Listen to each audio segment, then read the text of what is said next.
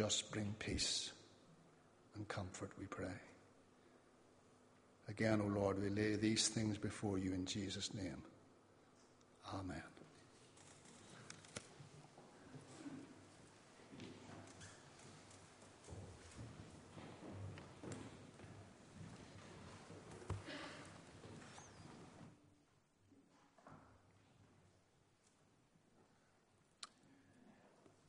Good evening, everyone.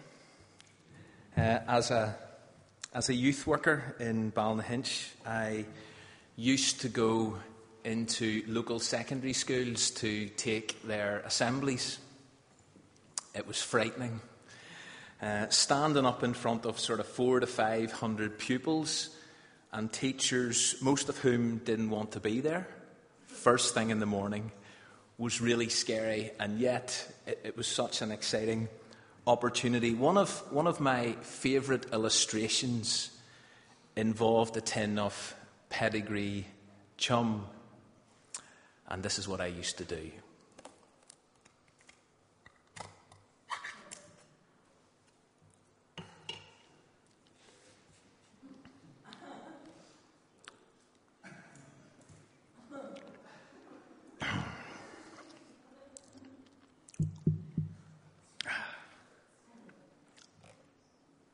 You all right, Ashley? You see, although it looks like I'm eating dog food, I'm not. You're assuming I am because that's what it says on the label, based on outward appearances. Truth is, it's just a tin of mincemeat. I swapped the labels. And then once I had done that and grabbed their attention, and I can assure you in a school, first thing in the morning, whenever you did that, it grabbed their attention. I would then go on to talk about the importance of not making judgments based on externals. Don't judge a book by its cover. And although we live in a society and in a culture that is preoccupied with how we look, it's what's on the inside that really matters. And then I would just walk off. Sometimes. And you can see where I probably went with that and where I might go with it this evening. We'll come back to it later. Tonight, it was disgusting even though it was mincemeat. Tonight we are starting this brand new series, Walking the Walk. And I must admit, I'm really looking forward to it because for the next, and I'm not actually sure how many weeks we're going to spend working our way through the life of David.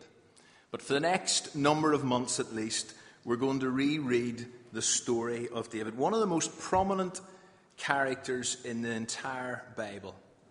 In fact, more has been written about him than any other Bible character. Abraham has 14 chapters dedicated to his life. So does Joseph. Jacob has 11. Elijah has 10. David has 66 chapters. And that doesn't include almost 60 references to his life in the New Testament. And so starting at 1 Samuel chapter 16, which is page 287 in the Pew Bibles, we're going to retrace David's story. Now, I know that Sunday nights, for many people, involve watching the latest episode of certain dramas. Homeland or Downton are the current ones, and everybody's divided as to which is best. Well, I kind of hope that this particular drama will also capture people's attention here on Sunday nights for the next number of months. But there are two reasons why I'm looking forward to this series. To start with, and many of you know this about me, but to start with, I love story. I really love story. And this is one of the greatest stories ever told, because it's got everything in it. There are 3 subjects you're generally advised to avoid in certain company. 3 subjects you shouldn't talk about with very many people, or else it gets you into trouble. Does anyone know what the 3 subjects are that you shouldn't really talk about in certain company? Go on, somebody be brave. Politics is one. Religion's the other. And sex is the other. Take those out of David's story, not much remains. And so we're probably going to talk about those subjects on a relatively regular basis. And so I know that probably means that some people are thinking, right, that's me not coming back to Windsor Baptist for the next number of months. But the main reason that I am excited about this new series is because it is so full of relevance for today. It is so packed with truths that are important for us to discover and learn and apply to our lives in the 21st century. Not least because this is a story that does address those three subjects. But as we start kind of rereading it, let me explain this title, because somebody actually said to me, hang on a wee minute, is there not a mistake there? Is one of the letters not wrong? Should it not be walking the talk? Is that not the more familiar phrase that people are accustomed to? Well, no, it's actually right. It's walking the walk. And it's a title that actually comes from 1 Kings chapter 4, where God speaks these words into Solomon's life, who is David's son. He says this, "As for you, Solomon, if you walk before me faithfully, with integrity of heart and uprightness, as your father David did." What an amazing reference from Almighty God. An incredible description of someone's life from divine lips. What if each of us were walking the walk of David? That we were walking before God faithfully, with integrity of heart and uprightness. Is that how we walk? How is David infamously described and remembered in the New Testament in Acts 13? I know. How is he famously remembered? Thank you, Mary. David is a man after God's own heart. And so as we revisit his life, I hope and pray we'll discover his secret. What was it about David that led him to be remembered as that kind of man? So here goes the story. Let me read verse 1 of 1 Samuel 16. Let me just turn it up here.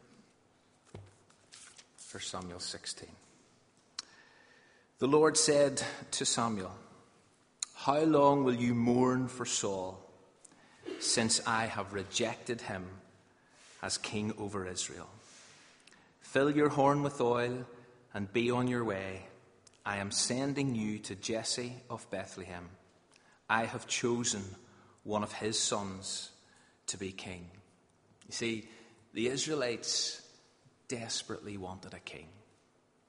In fact, they demanded it of God. We want a king just like everyone else, just like all the other surrounding nations. And so they got one. Saul was the first king in Israel. We read that he was a handsome man. We actually read that he was a head taller than anyone else. But he was rejected by God. Why? Well, there's a whole bunch of reasons. Power corrupts, and absolute power corrupts absolutely.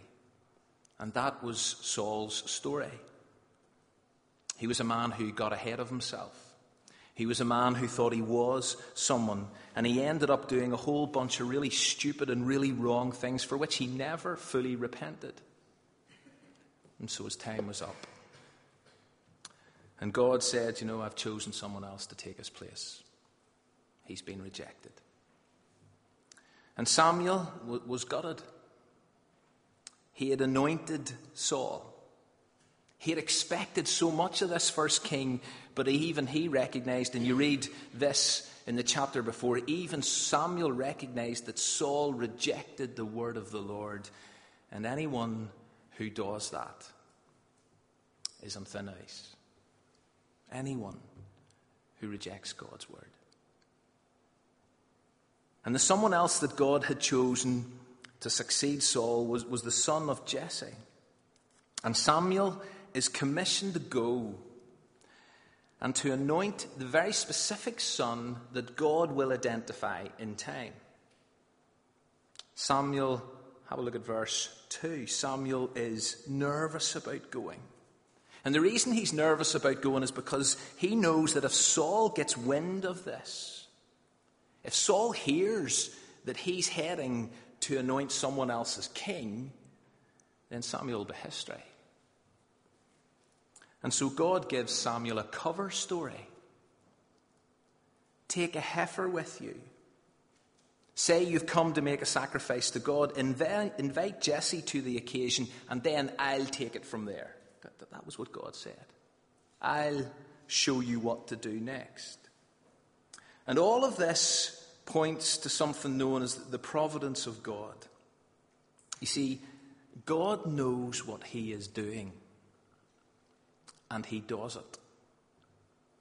It doesn't always make sense from a human perspective. In fact, there are times when it's totally incomprehensible what God is doing.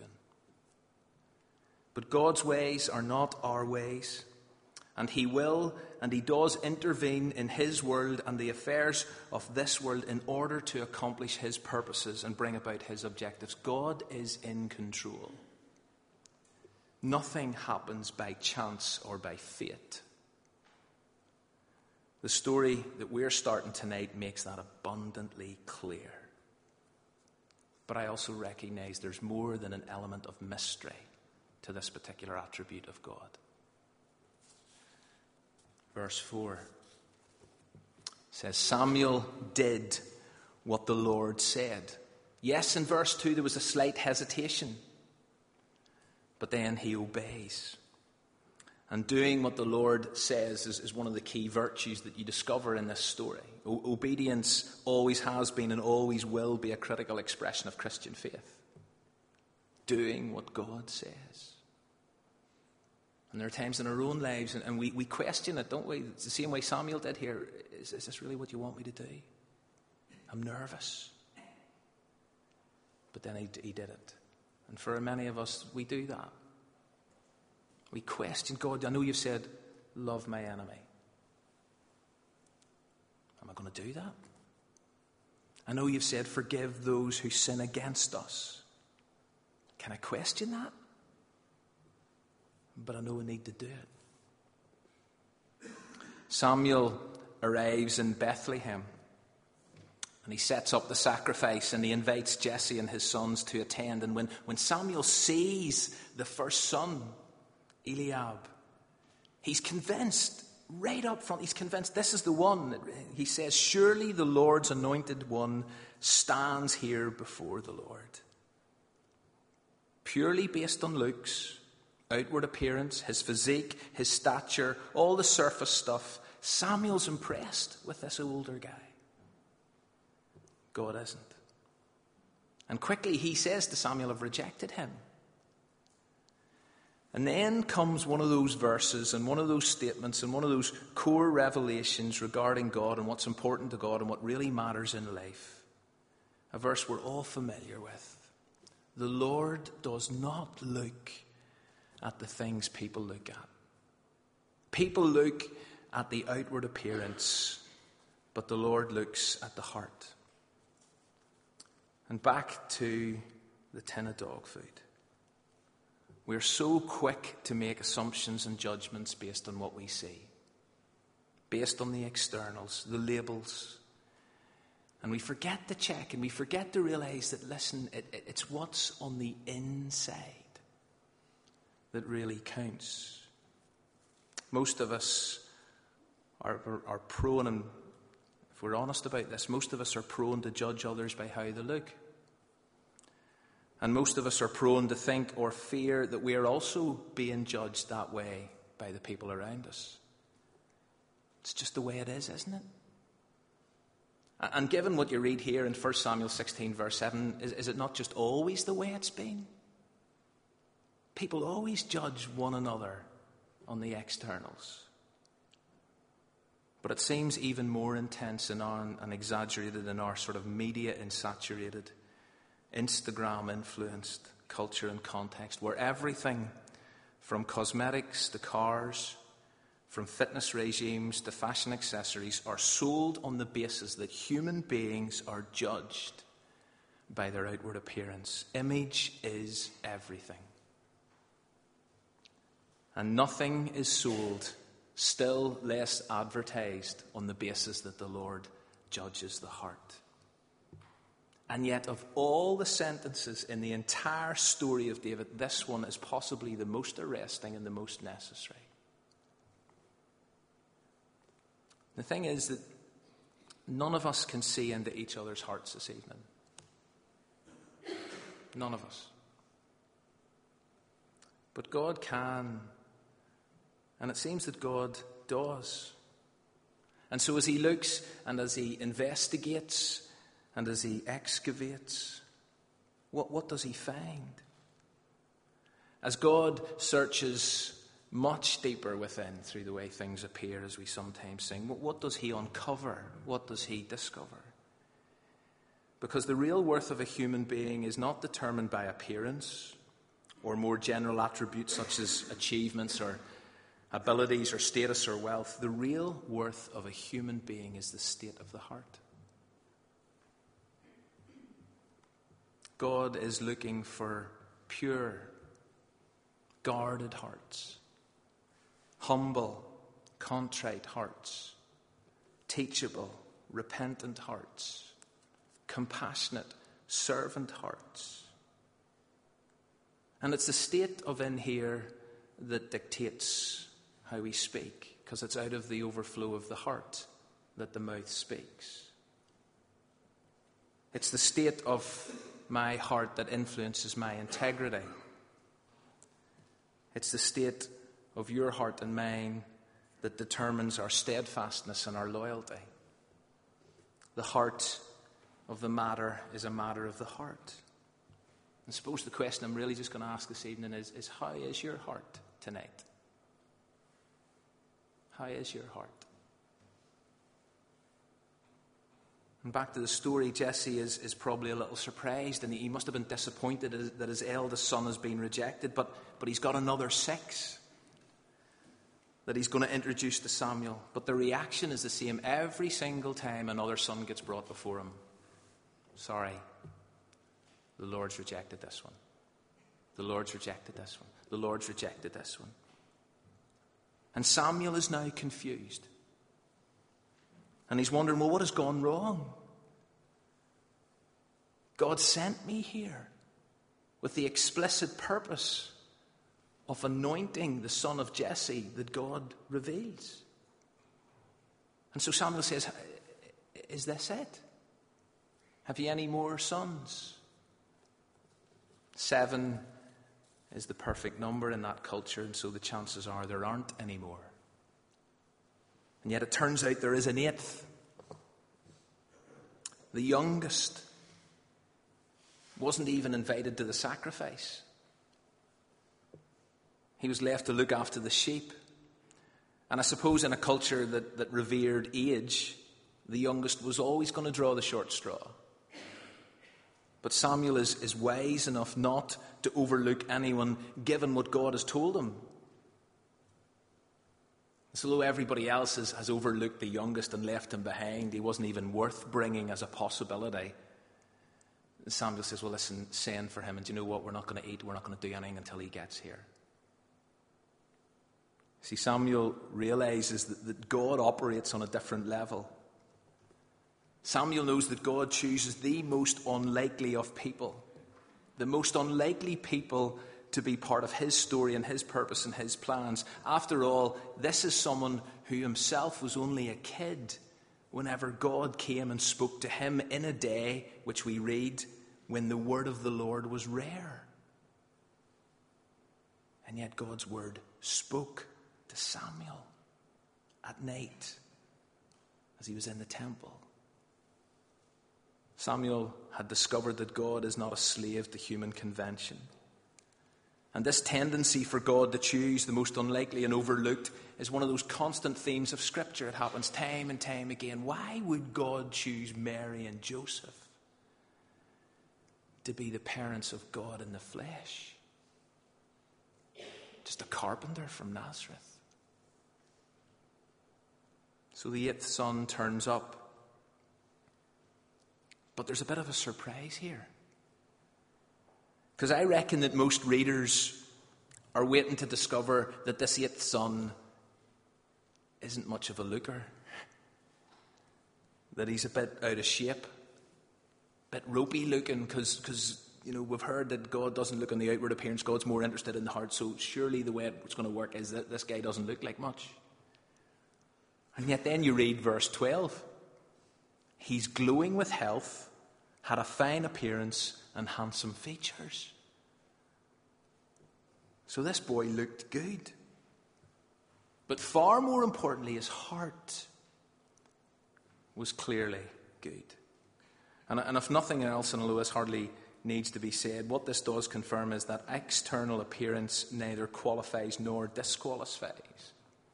You see, from God's perspective, that's not the critical issue. But the condition, the state, and the shape of your heart and mine absolutely is.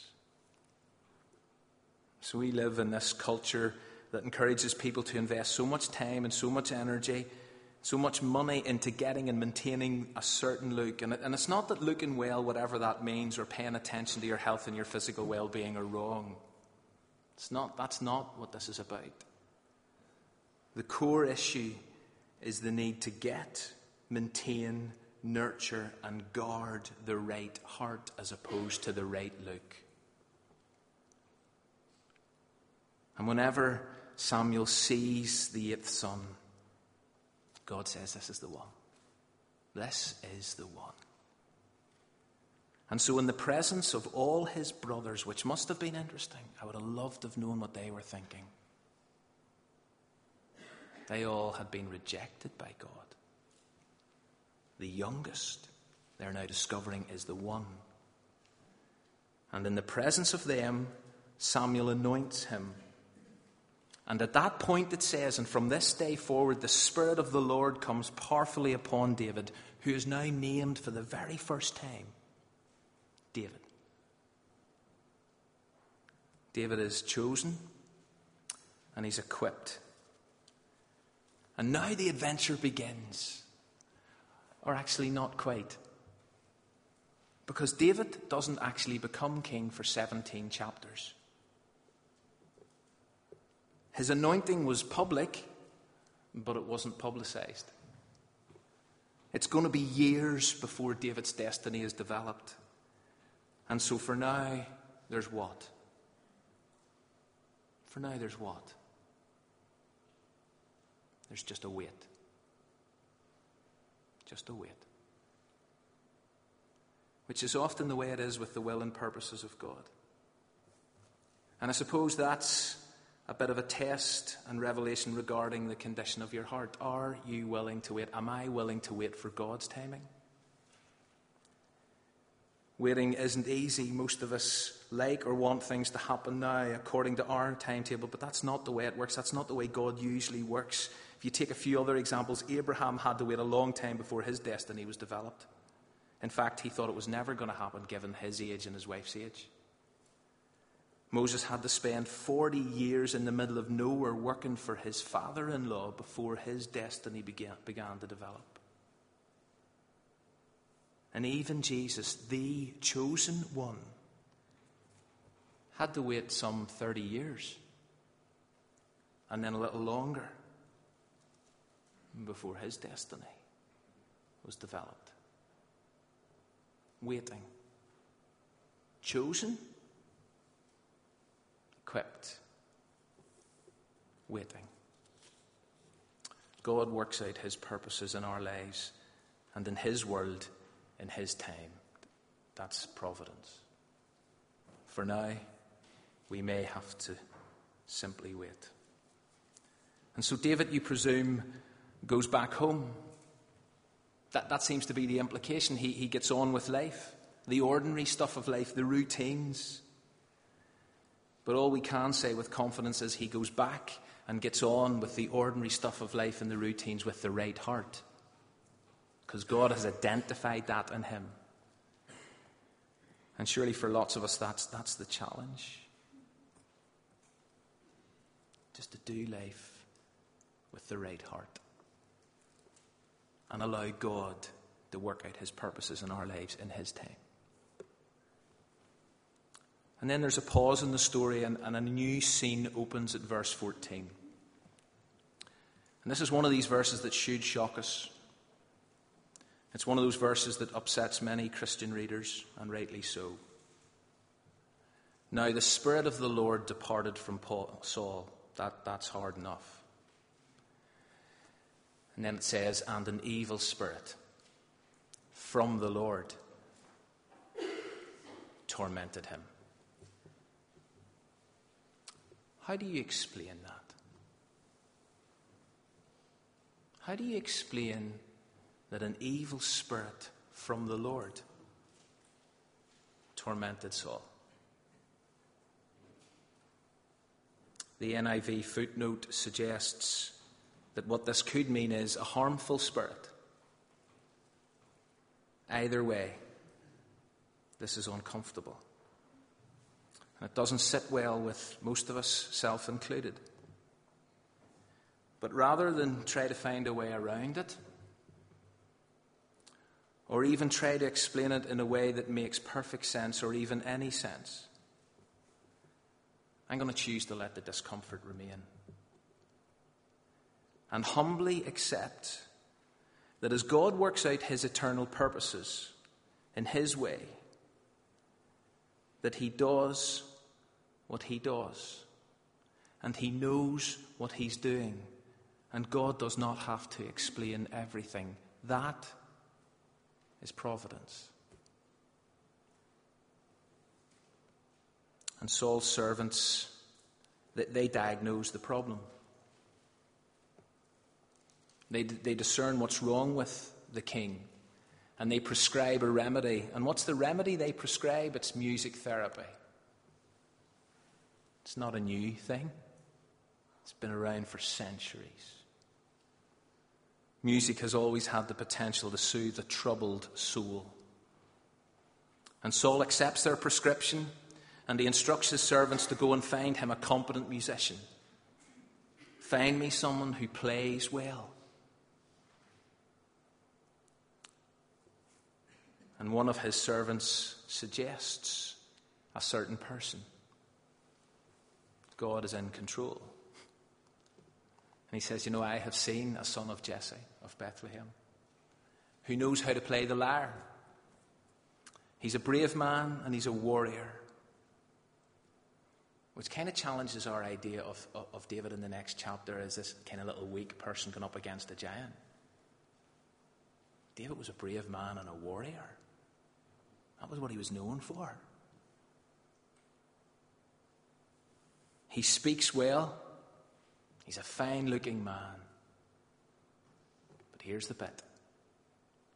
And the Lord is with him. And so Saul sends for David and loves him. Likes him a lot. And every time that David plays, Saul feels better. And the evil, harmful spirit from God leaves him. I know that relations between Saul and his music therapist are going to turn sour. And more about that in subsequent weeks. But as episode 1 in this drama draws to a close, we've already got a bit of an insight into David's life and character. Let me just restate 2. His heart was right. God could see that. And the Lord was with him. Other people could see that. See, what's on the inside really does matter.